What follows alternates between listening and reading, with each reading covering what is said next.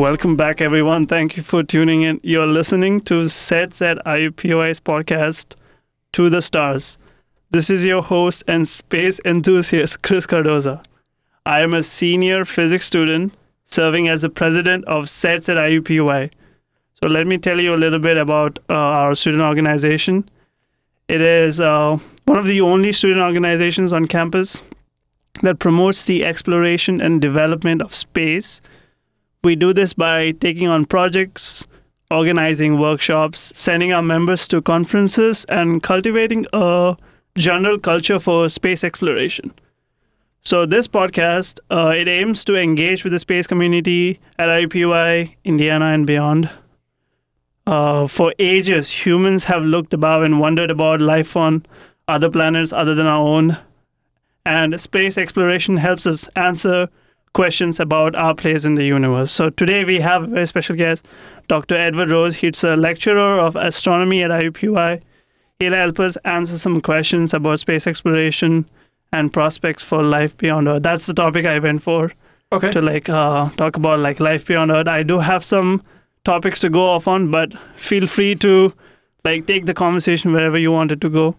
Well, I have a class where a third of my class is talking about the past, present, and future of space travel. So that's definitely something that's covered in one of my courses. So I should be able to handle any of the questions you've got about space exploration. They're more of things that I want to know personally about space exploration from an astronomy standpoint. So hopefully I won't be asking you much questions. So I'll just talk about some things that I want to know personally about space exploration, and you can tell me a little bit about it. Well, if you've got a class of 100 students, if there's something that one student wants to know something about, there's probably another 20 or 30 students that want to know about the same thing. They just aren't quite as confident to ask the question. Mm-hmm. So before we begin, Dr. Rhoads, why don't you tell us a little bit about yourself and how did you develop an interest in astronomy? Well, my name's Dr. Edward Rhoads. I got my PhD in 2005 from the University of Minnesota, where I did my PhD project on trying to data mine the 1950s data set for the POS-1 data set, which was an all-sky survey, which had been digitized by the University of Minnesota. And I was looking for outer solar system objects like Pluto.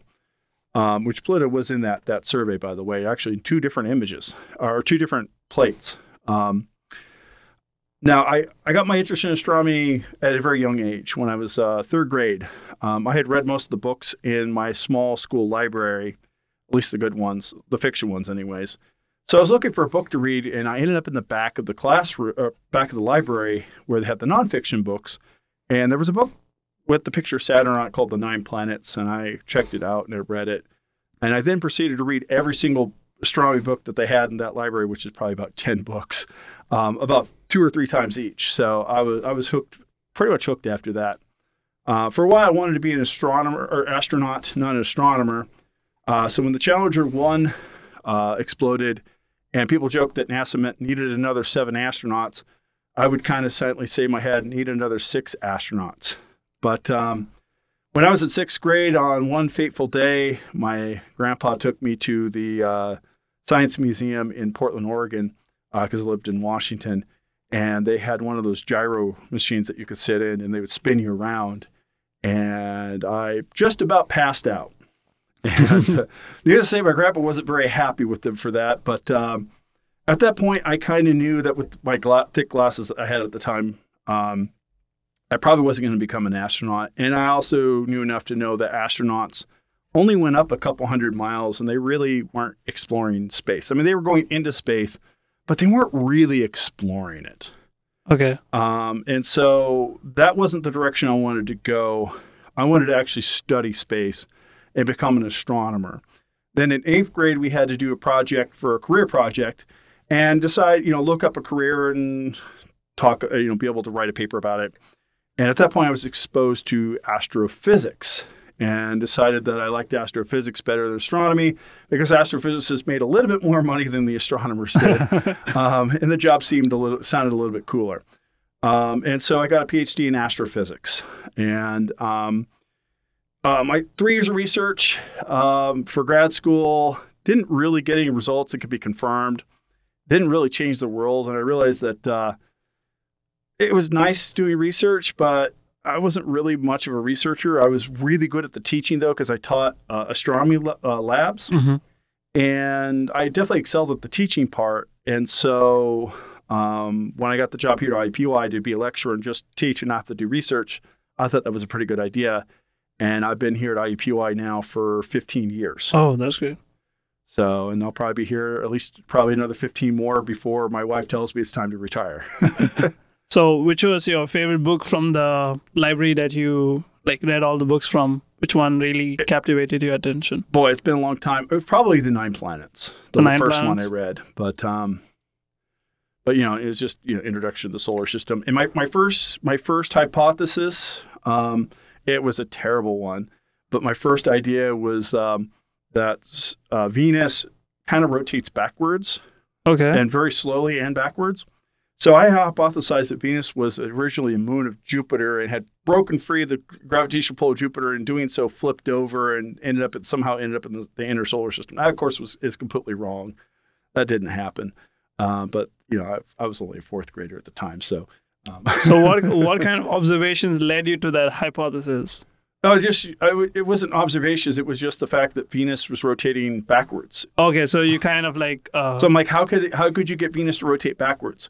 And it's more likely as a result of it probably got flipped over by a large asteroid impact early in its history, probably like a Mars-sized object, the kind of size object that hit the Earth and created our moon. With the Earth, it probably hit us on the side and made us spin faster. Okay. For Venus, it probably hit it dead center and actually stopped its rotation. Okay, so Venus does not rotate that much. It's very slow. It actually takes longer to rotate than it takes to orbit the sun. Oh, okay. And it rotates backwards. Oh, okay. Which means it has no magnetic field, and its core is solid.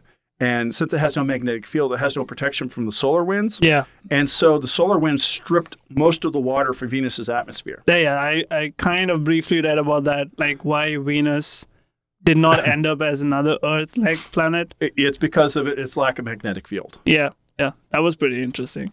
So I did want to talk about life in our planetary system and beyond our planetary system. So I just wanted to get into some of those topics. And a big part of space exploration is the motivation to find the evidence of life. It definitely is. And I think the best place to look is going to be Europa. Okay. For those who don't know, it's a moon of Jupiter. It's about the size of our moon. It orbits Jupiter about the same distance that our moon orbits from Earth. And you know that the tides of the moon create about a 1 meter tide on the oceans of the Earth. Well, Jupiter's tides create a very large tide on Europa. Now, if Europa was the only moon of Jupiter, it would be locked in an orbit permanently. That would be a very circular orbit, and that pole would be constant. However, because of the outer moon Ganymede is in a orbital resonance, meaning that every time that Europa orbits the Jupiter, Ganymede orbits once, and Europa orbits twice. Reverse that. What that means is that they meet on the same spot, the closest approach, in the same spot of the orbit, every other orbit. And so the slight gravitational tug from Ganymede that Europa gets comes in the same part of the orbit every two orbits. And what happens as a result is that the orbit becomes very slightly elliptical. And because of that slightly elliptical orbit, the high tide on Europa sloshes back and forth every time it orbits Jupiter. And that creates some friction, which creates tidal heating, which means it has an ocean underneath the surface, probably about 5 to 100 miles down, that is bigger in volume than any ocean on Earth, including the Pacific, because it may be an ocean that's 100 miles deep. And it's liquid water. And it's liquid water, methane, and ammonia. Okay. And this is good because there are components for life, and carbon, nitrogen, oxygen, hydrogen are 4 of those. And you get the carbon from methane and the nitrogen from ammonia. So it's got all of the elements that it needs to create life. It's got the liquid water. It's got the energy, not from the sun, but from the tidal heating. You've got the right pressure, because if you don't have enough pressure, you can't have liquid water. Yeah. And so it's got all the ingredients it needs for life. Now, the question is, how easy is it to get life? So is there life on Europa? Now, don't get too excited. There's not going to be intelligent life there. Right. It's most likely going to be life that very similar to life on Earth was 2 billion years ago. Okay. What happened on Earth was about 2 billion years ago, we got photosynthesizing life that could utilize oxygen. Yeah. And that made the energy production of the creatures much faster, which means they could reproduce faster. Mhm. And evolution is about number of generations. And so the more generations you can have in a time span, the faster you can evolve your species. And so what happened was evolution increased by about a factor of 15. So what could happen in 100 million years was the same evolution that you could have in 1.5 billion years.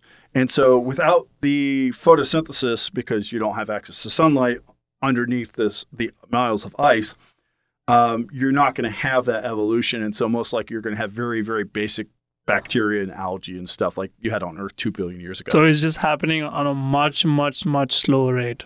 Much slower rate, yeah. Okay. And I read somewhere that the water is trapped between two sandwiches of ice. Yes. On Europa. Yep. So is that going to make like intelligent life difficult to happen? Yeah, you're probably not going to get intelligent life in that kind of circumstance. Okay. Unless it evolves in a way that is completely beyond anything that we could even fathom.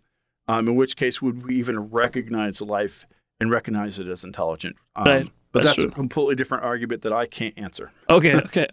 What are your thoughts about the moon of Saturn, Enceladus? I don't know how to pronounce it. I believe it's pronounced Enceladus. Enceladus, yeah. You've got the same thing on Enceladus as you have in Europa, except for Enceladus is a much smaller moon. It's pretty small moon-wise.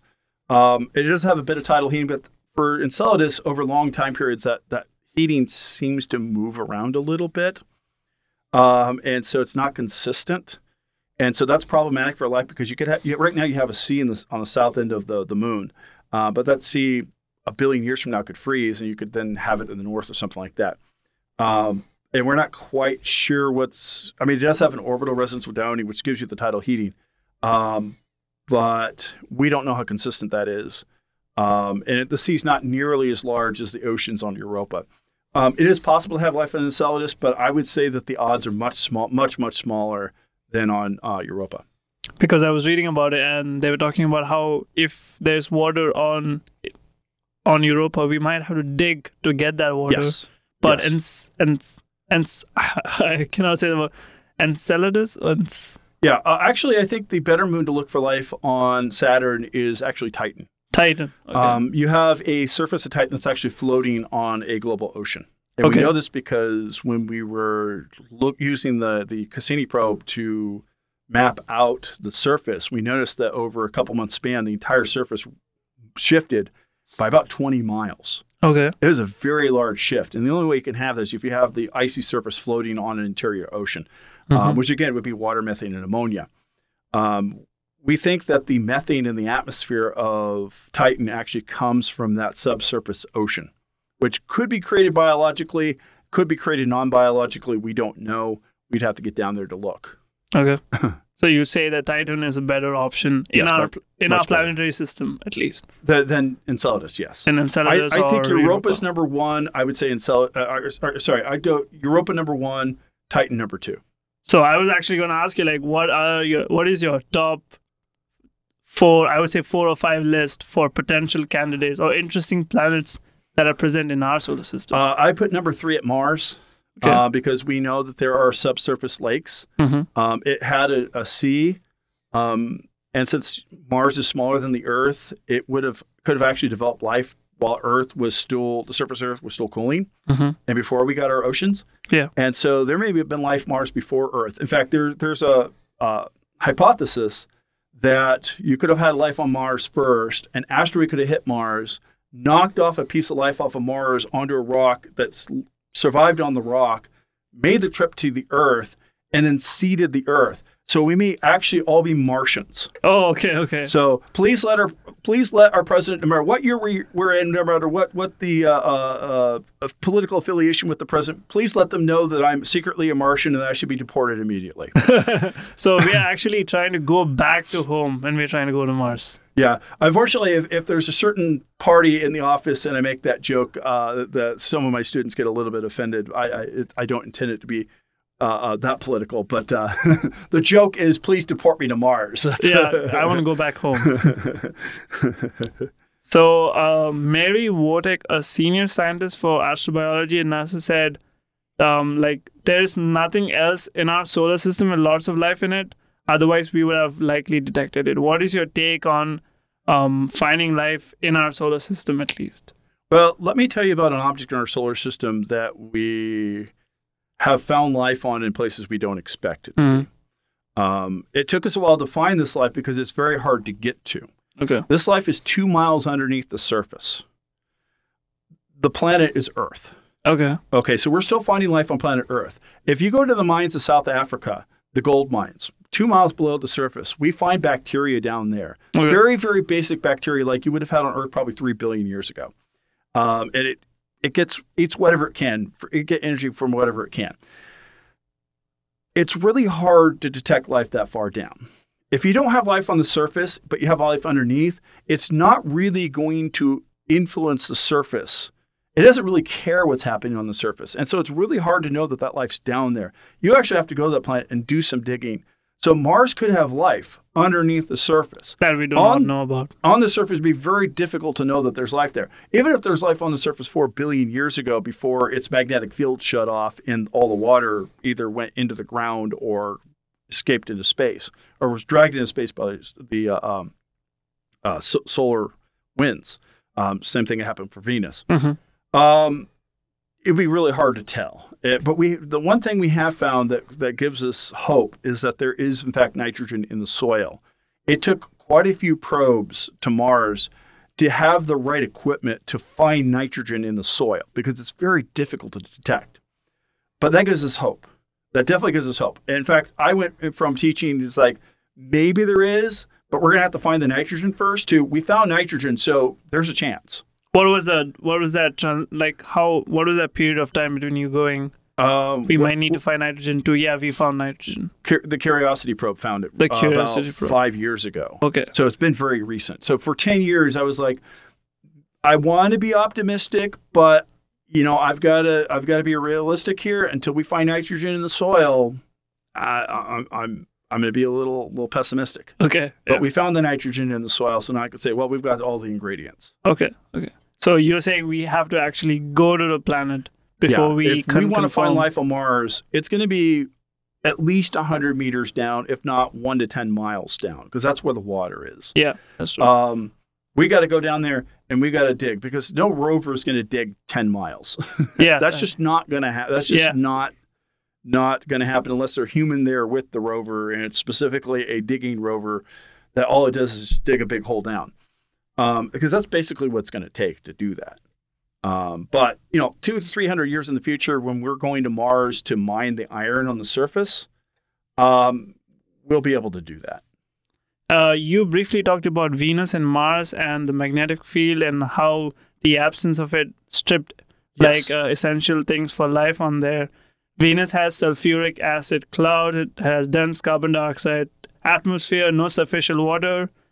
It's like a tale of how terrestrial planets become inhabitable. So how does studying what went wrong with planets in our solar system help us for searching for life? Well, okay, so we need to make sure that the planet we're looking for could have a magnetic field, first of all. Here's why it's very important.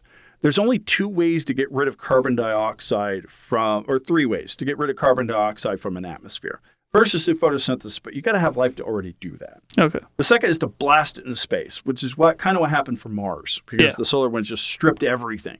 Venus is big enough that you can't strip the carbon dioxide from the atmosphere. What happens is you break the water molecules into H and OH, and you strip the H, and the H goes away because it's a very light element.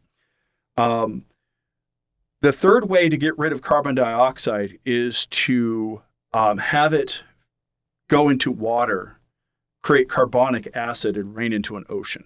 And that's what happened for the Earth. Most of the carbon dioxide on Earth is actually not locked up in fossil fuels. Most of it is in the deep ocean where it's been for 4 billion years, like 90% of it. And that's how you get rid of the carbon dioxide.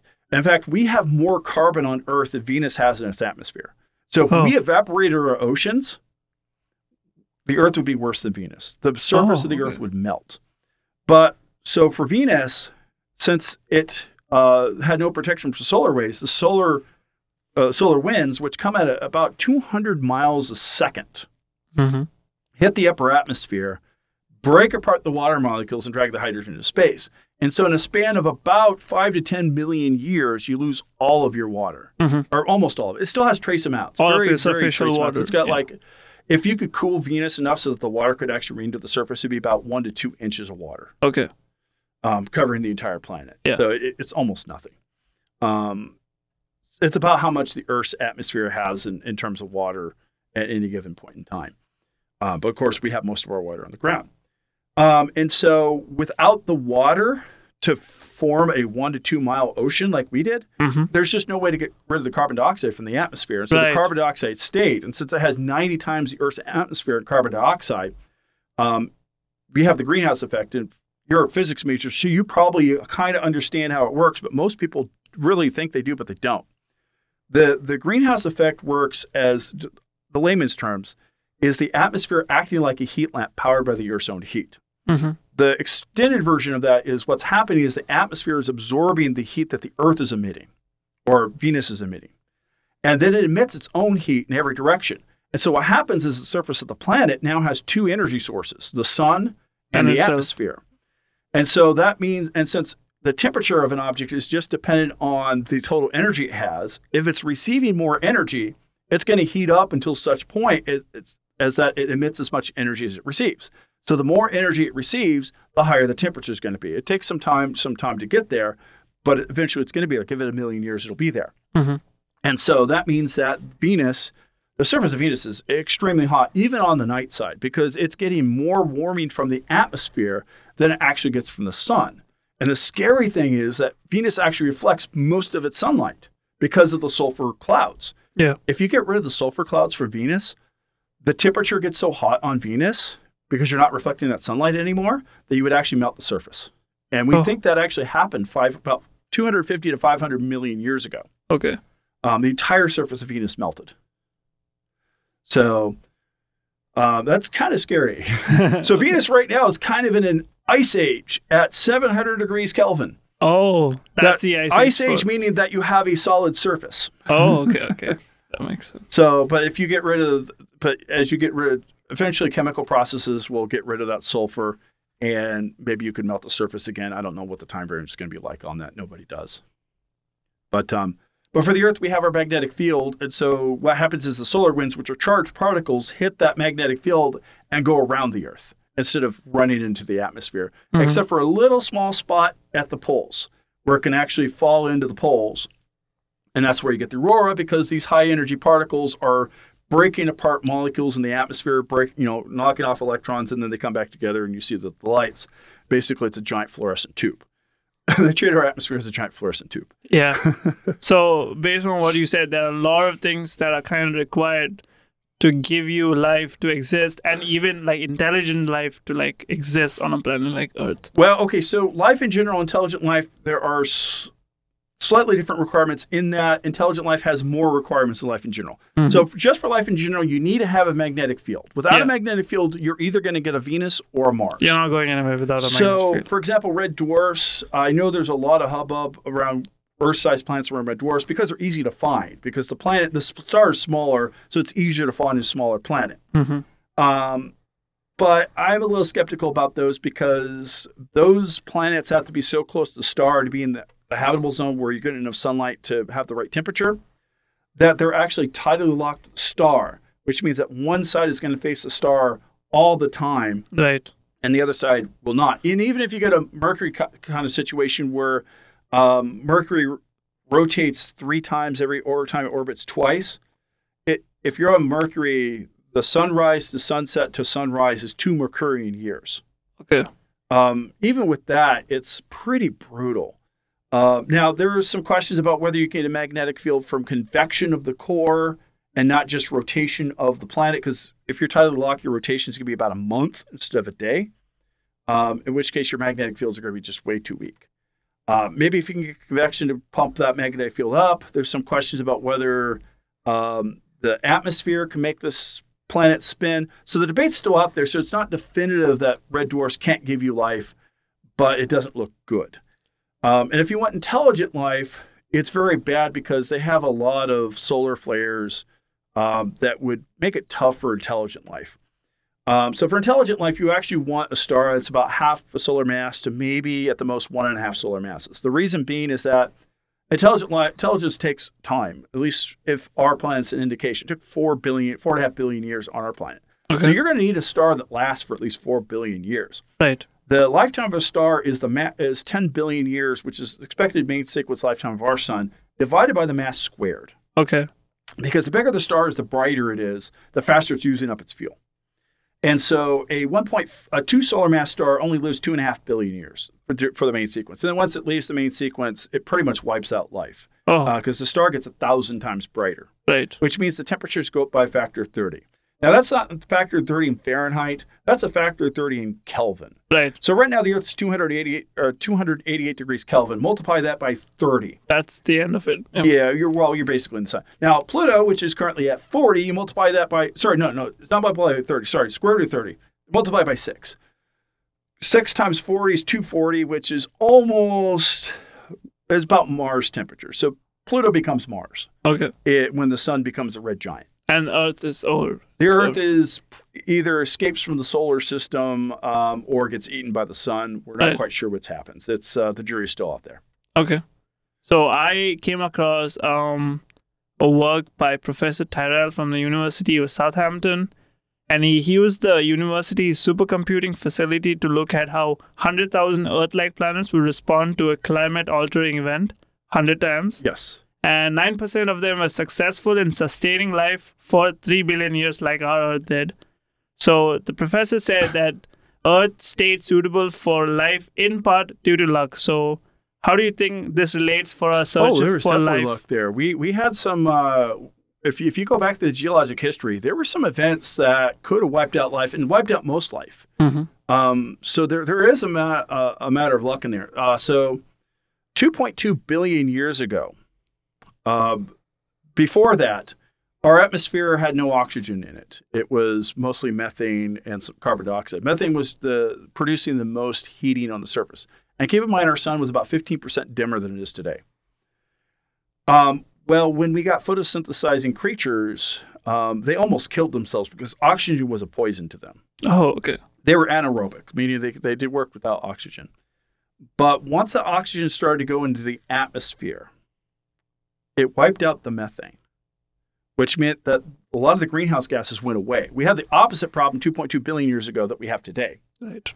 And what happened was global temperatures fell. And in addition to this, we had a supercontinent, which affects circulation patterns of oceans. And the supercontinent was close to the pole, which means it's very easy to form glaciers. Mm-hmm.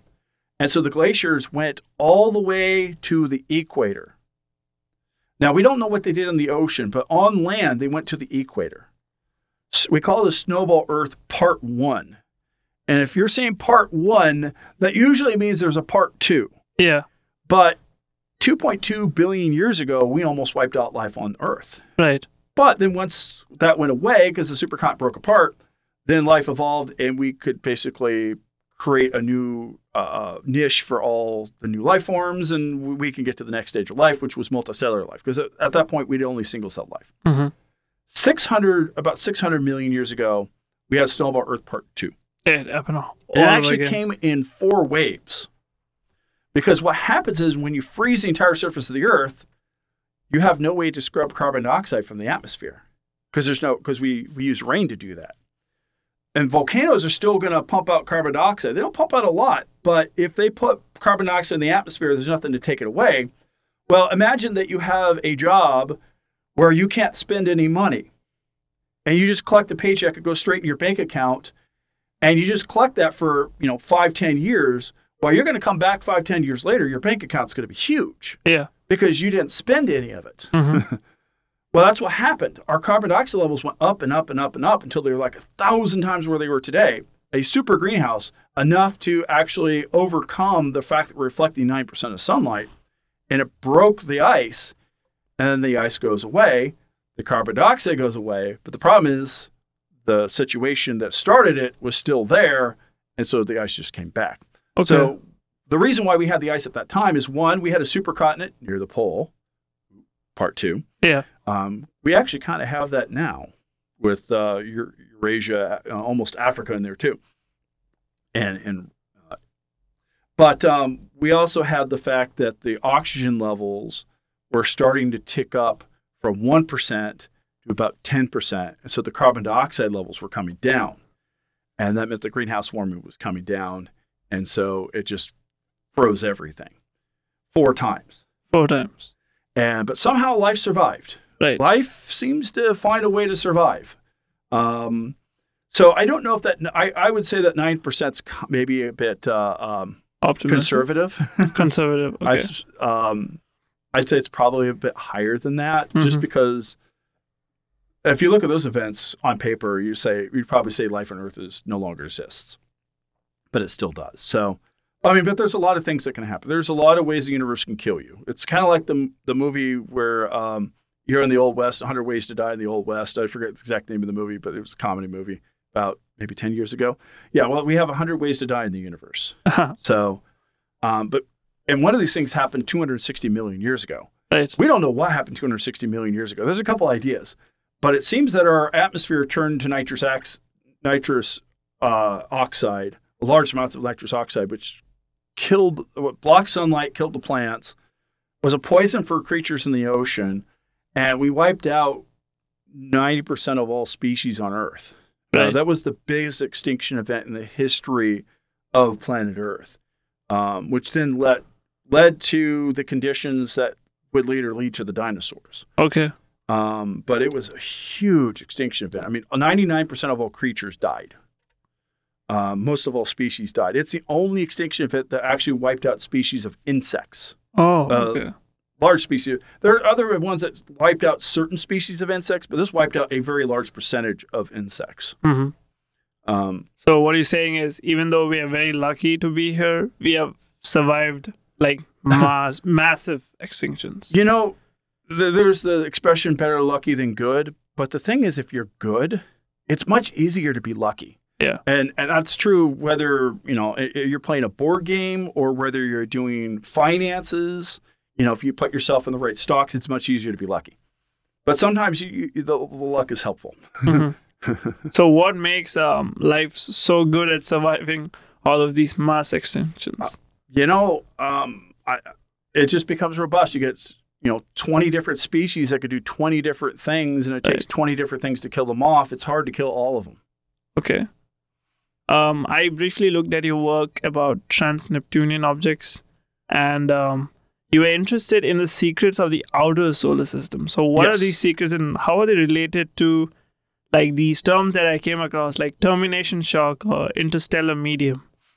Well, the termination shock is just the boundary layer between the solar winds and the winds from the interstellar medium. Okay. I wouldn't say there's a huge importance to it. Okay.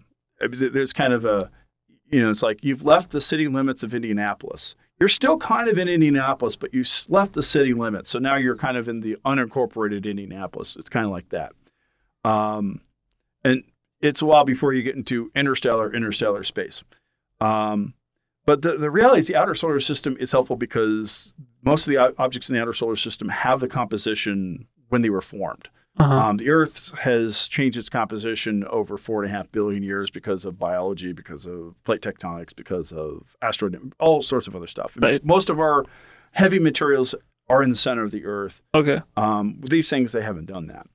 And so if you look at the composition of these objects, it tells you the composition of the solar nebula that formed the solar system. But also the distribution of these objects gives you clues and hints about how our solar system evolved during the formation phase of the solar system.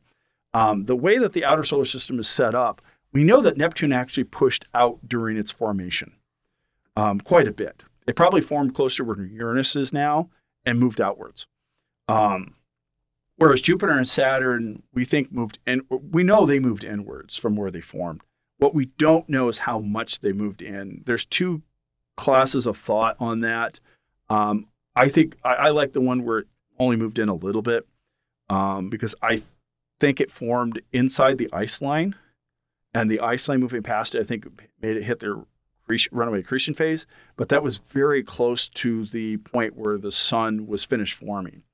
And so it was late in the evolution of the formation of the solar system, which is why we don't have a hot Jupiter in our solar system like we see in about 25% of other solar systems. But there's another theory that Jupiter came into the asteroid belt. Saturn followed it, and gravitational influences between the two pulled both the planets out to where they are today. It's possible, but I don't know. That one just seems kind of strange to me. But I also came across, like you said, our Jupiter is not a hot Jupiter, but I also came across a term called good Jupiters. I'm not familiar with that one. It's like a Jupiter whose role actually helps the inner terrestrial planets. Oh, okay, kind of like our Jupiter. Okay, a good Jupiter. Yeah, well, so what Jupiter did was it does a few things. It tossed a lot of the objects that were in the middle solar system, because you would have had a lot of icy objects in the middle solar system that, if left unchecked, would have just hit everything for probably a billion years instead of a half a billion years. But Jupiter tossed them in the outer solar system into a region of space called the Oort cloud. And we occasionally get those objects to come back to the inner solar system in the modern day. Now, of course, some of those objects crashed into, we think it was an absolute roller derby. Mars-sized object hit the Earth, created the moon. One hit Venus. We know one hit Mercury, knocked off most of its surface material. Probably interactions with not even Mars-sized objects, but probably objects much more massive than the Earth, probably caused Uranus and Neptune to tip over, because Neptune's on its side. Uranus is on its side. Neptune's past its side. It's actually tipped all the way, tapped over another 30 degrees. And so we know that these things probably happened. But without Jupiter, maybe we don't quite get the solar system as we do today. But a lot of these things we don't know exactly how important it is, because we only have one data point. Right. If you take away Jupiter, does our solar system still form? Do we still have life? It's too complicated. Does it maybe just shift the time frames a little bit? I don't know. I can't tell you that. Right.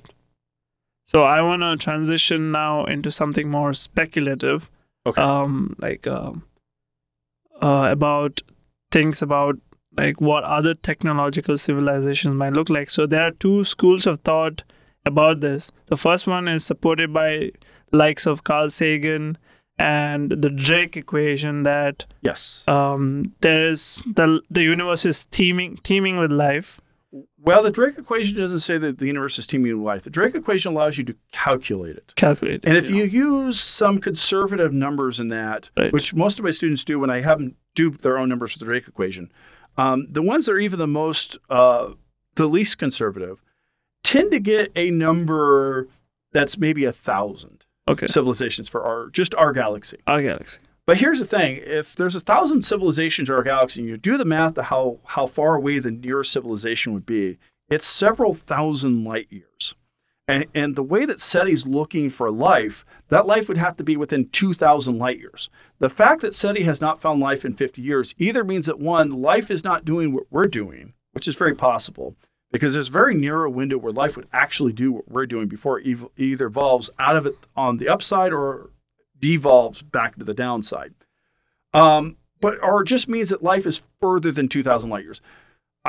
I think that the Star Trek universe and the Star Wars universe, where there's life on every single planet everywhere, and that the nearest intelligent life is 10 light years away or less, I think that it's great for science fiction, but I don't think it's reality. I think the reality is that life is much more spread out. And so that we only have maybe a few civilizations within our own galaxy, because these civilizations, they're not going to last forever. Yeah. I call it so we have Darwinism of species. Yeah. But there's sort of a cultural Darwinism. Mm-hmm.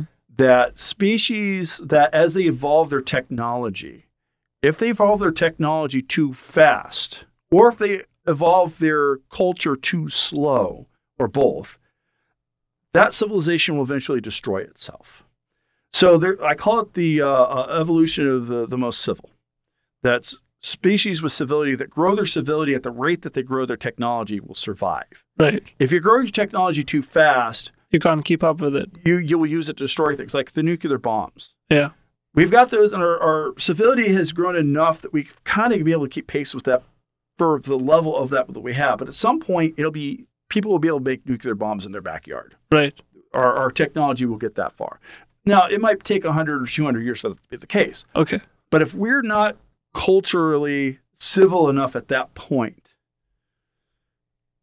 neighbors are going to start nuking neighbors. I mean, I don't want to say that the human race is evolved that bad, but the problem is when you get to the point where it only takes 1% of the population to destroy the other 99, that's going to be a problem. Okay. Now, right now, we're not there. Yeah. Right now, it would take at least 20% of the population to destroy the other 80%. And as a civilization, I think we only, if you count the bad eggs, maybe 5%.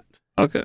It's 5% to screw it up for the rest of us. Right, it really is. Okay. I mean, when I look at my classroom, and if I look at the students who try to cheat on tests and stuff, it's usually around 5%. Okay. So, if you look at the percentage of the population that do really, really nasty crime, not little inky-dinky things that they then turn into something big, it's probably around 5%. Okay. I don't know what the actual the prison population is. It's a number that's way higher, probably higher than it should be. I don't know if it's higher than 5% or not, but really 5% are the people, and they're not necessarily in prison, but they're in and out. They're the ones shoplifting from the Dollar Tree. So, right now that number's too low, and our technology is too low, so they don't have enough. They don't have the technology to kill the rest of us. Right. But 100 years from now, 200 years from now, when energy is much easier to come by, because every house has a solar panel on it, that's gonna be the truth of 100 years from now. It's probably gonna be the truth 50 years from now, to be honest. Which is why I have a really weird view on global warming, as a scientist, even. But when we get to that point, the energy is a little bit easier. Maybe it's easier to do some of these things. But we just got to make sure that we grow our hearts at the same rate we grow our minds. Right. If we do that, we'll be fine. But that's a narrow line to do. And I think it's really hard for civilizations in general to do that. So there's probably a lot of civilizations that don't make the survival. How many civilizations out of 100 civilizations, how many of them kill themselves off with nuclear war when they hit the World War II level of technology? Yeah. It's probably a large percentage. When you get to the point where you can harness the power of harness nuclear power, not nuclear power, but harness nuclear fusion, and your energy level goes up. How many civilizations are going to survive that? How many civilizations are going to get to a point technologically and just go, you know what, science sucks. Let's ignore science and revert back to a lower level of technology. Yeah. Which we kind of did on this planet back in the 1200s. Because what they knew, the Greeks knew was, you look at it today and like, wow, they knew all of that. And they didn't, in the 1200s, we think of them as not knowing any of that. Like, the ancient Greeks knew that the earth was a sphere. They knew it rotated. They knew its size, accurate to 4%. And they didn't even know what was on most of it, but they knew how big it was. The reason why Columbus came to America wasn't because he was trying to prove that the earth was a sphere, but because he was following I call Columbus the greatest conspiracy theorist of his time. And so before we got rid of Columbus Day, well, we sort of have it. I call it Conspiracy Theorist Day. Okay. So I'm glad it's now Indigenous Peoples Day. Because I didn't want to celebrate a conspiracy theorist every year. But he took, there was a second calculation that was actually done by Ptolemy, done very badly. And everyone knew that it was bad. And it predicted that the Earth was 6,000 miles in diameter smaller than what was predicted otherwise, 6,000 to 7,000 miles. Yeah. Columbus went, wait, hey, if this number's right, India's only 3,000 miles away. So he goes to every leader in Asia, and every leader in Asia, every leader in Europe.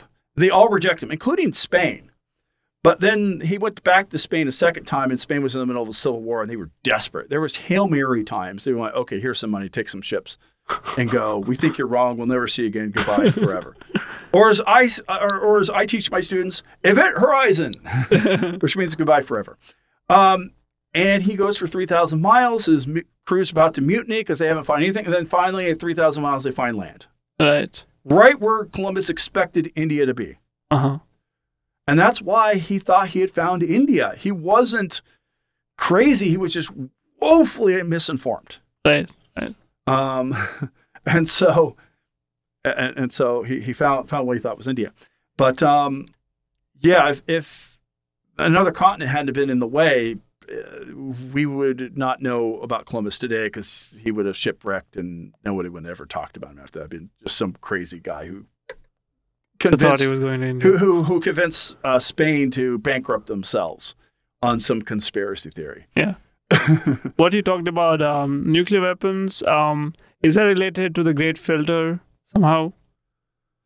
I haven't heard that term specifically, but I think that civility versus technology will be a great filter. I also think that species that become interstellar will be benevolent. The sci-fi movies, the aliens are always out to kill us all. I don't think that's going to be the case. Because, why do you think that? Because if civilizations were just out there to kill everything and enslave everything, they would have destroyed themselves. Because people who always look for enemies, if you can't find an enemy without, you're going to find an enemy within. Every single time. And you're going to turn on yourself with that technology because the technology required to do interstellar travel and any kind of time frame of the astronaut or to do IUPUI warp drive. It requires such a level of sophistication understanding of the science that way beyond what we even have now. We know the basics. We know kind of what the roadmap is, but actually getting there, we have no idea. So their civility overcame if they don't have that civility, they have enough power to destroy themselves 1,000,000 times over. Also, another thing, this was actually, I forget the member of SETI that actually gave a talk about this, and I think it's a good one. There's a point where species will most likely go from being biological to mechanical, and that is when they're starting to do interstellar travel. Because there are so many advantages that mechanical beings have for interstellar travel over biological beings that it is just too, and the technology required is so high that it'd just be too easy to bridge that gap. And so if an alien species came to planet Earth, most likely they'd be mechanically based, not biologically based, which means that their needs are different than ours, which means the Earth is probably not the best planet for them, but Mercury is because it has the most metals and it's closest to the sun, so you can get the most energy. Right. And if they send us a message, it'd probably be like, we don't want to mess with biting ants, because that's what we would be to them. It's just a bunch of biting ants. It's something along the lines of the zoo hypothesis. Well, not a zoo hypothesis, but if you go to the park and you have a picnic, right, and you see a bunch of ants, do you kill the ant hive? No, you just move away from it. Right. Because they're not worth your time. Yeah, you're not. Your interests are not aligned with the ants. Killing them doesn't help you. Right. And so I think most likely if a species comes here, either they would completely ignore us, or they would maybe go, oh, how cute a human, let's domesticate them. I don't think they're going to enslave us. Maybe they might, mentor us. Right. Maybe. But, of course, the primed American and stuff like that. Again, civility issue.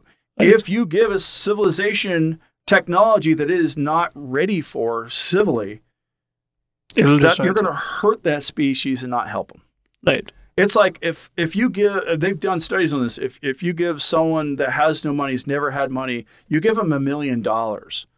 2 years later or 3 years later, they're actually worse off than they were before because all that money went away.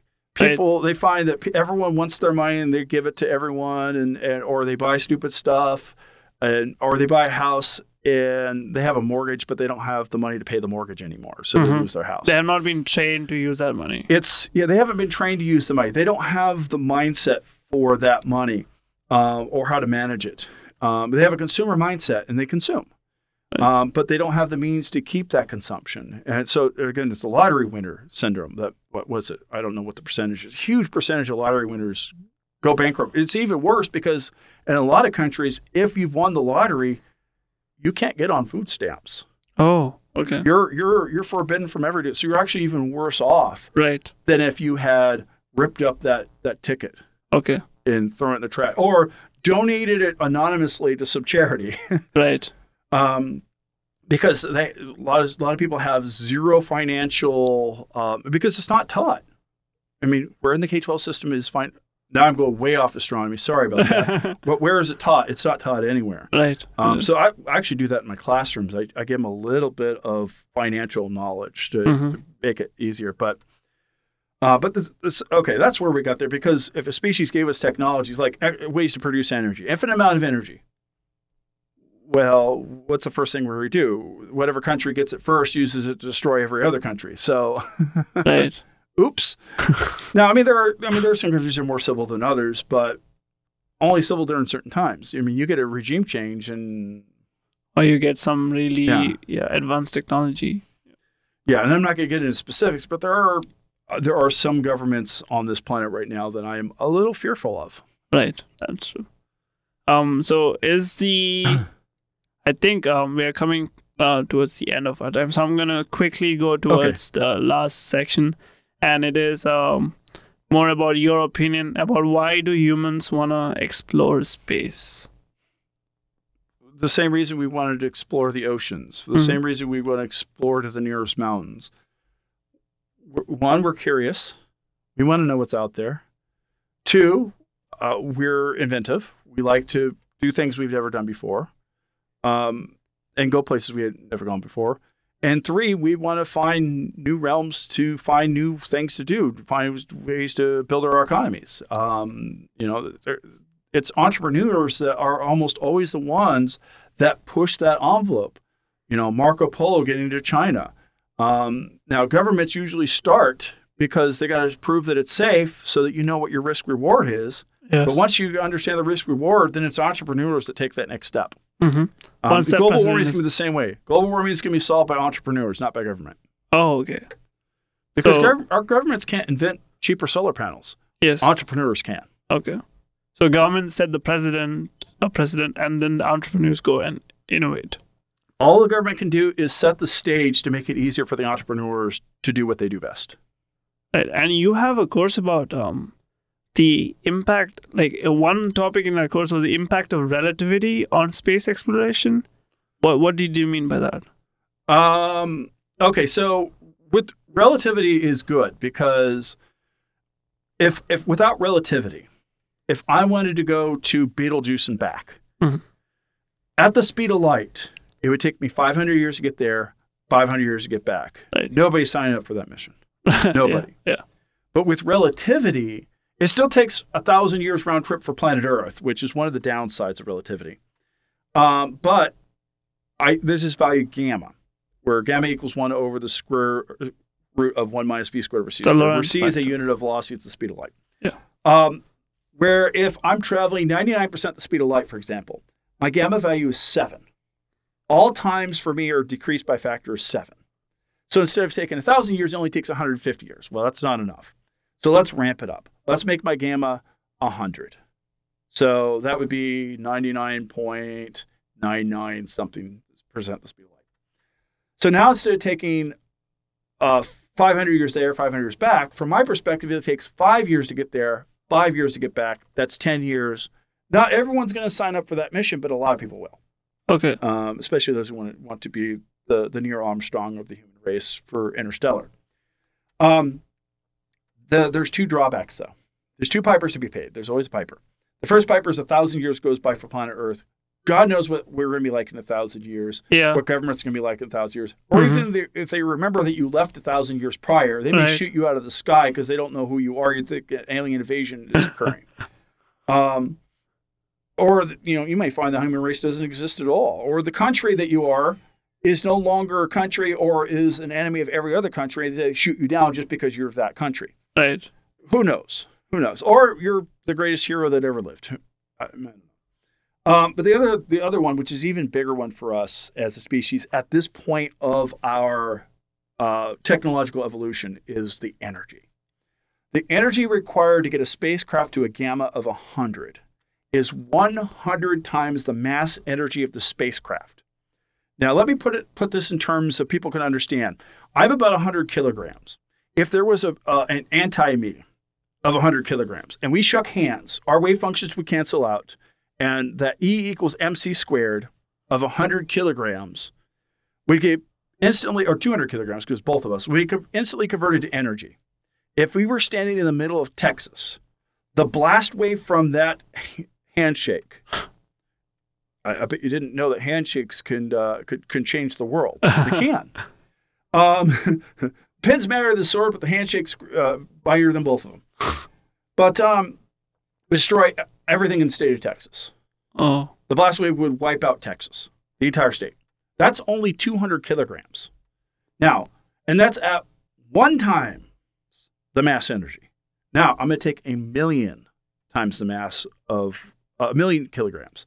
So we're talking 5,000 times the energy it takes to destroy Texas. And now I have to multiply that by 100. So I need 500,000 times the energy that it takes to destroy the state of Texas. This is the amount of energy that the United States uses in approximately 1,000,000 years. That's for one spacecraft. Now, if I want a spacefaring civilization, I need 1,000,000 of those spacecraft, which means I need 1,000,000,000,000 times the energy I need today. Right. So that means that energy 1,000 years from now is going to be 1,000,000,000 times more important. I'm going to need 1,000,000,000 times more of it than I need today. Now, I know that sounds like a huge hurdle to overcome, but in 1,000 years, that's only 3% per year increase of energy per year. Oh. Now, for us to sustain that growth of energy, we can't use the current forms of energy. We would run out in the first day. So we need other forms of energy. Energy is going to become more important in the future. More importantly, energy that we could replicate and renew and keep producing constantly and at greater rates, that we can scale up. Oil can only be scaled so much. Coal, natural gas can only be scaled so much. They can't get us to the stars. Right. If we want to go to the stars, we need something different. We need scalable energy. Yes. And it's not even a matter of environment, but it's a matter of economics, of energy economics, money economics, and everything. Because our world just runs on energy. Right. If you took energy out of the equation, our world would be like the world of 1200 BC, where the entire civilizations, for reasons we still don't know today, completely collapsed. I mean, imagine what you would do at home if your power went out and never went back on. Yeah. You know, even things as keeping food Right. would go away. Your car would only last for how long your gas tank would last. And not very long. And now you're walking everywhere. Or bicycling everywhere. Where some people are like, yeah, that's great. I do that. All right, good. But guess what? Your grocery store is not going to get more food. Right. There's a lot just of no people trucks die because to bring it there. Yeah. Your Walmart's not going to get anything because there's not trucks and planes and boats to get it there. Because they all take energy. You know, we go back to clipper ships. Right. And people on life support would die and everything. Yeah, people on life support would die. But that is the least of our. I mean, I don't want to be heartless, because that is a tragedy. But that would be the absolute least of your worries. Of the world, yeah. Yeah. And like NASA has expressed, we are presented with these windows of opportunity to make strides in space exploration. What are your thoughts about this renowned interest, that we're having in space exploration right now? We need ion propulsion. Ion propulsion. Chemical rockets aren't going to get us to Mars. Okay. They just aren't. I mean, you could, but it's too expensive. It's too tough. We need an ion propulsion. Now, the current ion propulsion, we would have to put on a chemical rocket to get an orbit around the Earth. But what ion propulsion does is it uses electromagnetic fields, or magnetic, to accelerate individual protons and electrons up to close to the speed of light. So your exhaust velocity is now close to the speed of light instead of being 10 times less than your velocity of your spacecraft, which means you need 97% fuel, which is ridiculous. Once you can do that, you can get to very high velocities. It just takes time because the acceleration is really slow right now. But you can do it. And eventually, it's something you can scale to get to very close to the speed of light. Because if you can shoot out the exhaust at 90% the speed of light and you have half fuel, you get to 90% the speed of light. Right. Okay, it probably doesn't quite work that way because of relativity, but maybe it does. Yeah, because it would still be momentum versus momentum. And so that's the future. I think that's going to be the near-term future of space travel. It's going to be ion propulsion. Ion propulsion. Solar sails have limited use, and they don't work very well far from a star. And they're very tough to use in the first place. You need very large areas of very light material to do it. It works if you're in the inner solar system, Venus, Mercury.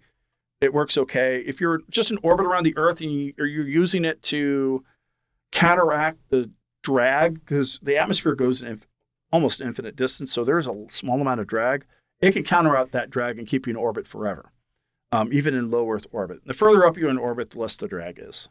But you could use it for that. It could also be used to kind of clear out debris, but I don't see it getting us to Jupiter and Saturn and Uranus and Neptune and to other stars.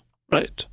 So from our conversation, what I got was we need to use our technology with some civility. Energy is a big thing to consider when we are doing interstellar travel, and also ion propulsion. Yeah, definitely ion propulsion. And we've already had a spacecraft use ion propulsion. It was a little probe, and it did it perfectly. We just need to get it on a bigger scale. Okay. So it's a technology we have. We just need to perfect it. Right. So with that being said, thank you so much for being here today and sharing your expertise and thoughts. And thank you for having me. Hopefully people watch this podcast, enjoy it. Hopefully you've learned something. Hopefully you've become a slightly better person as a result of it. Because after all, the end of the day, the true measure of a person isn't the amount of money you make, it's the impact you have on the lives of others. Thank you so much for being here, Dr. Rhoads. Thank you.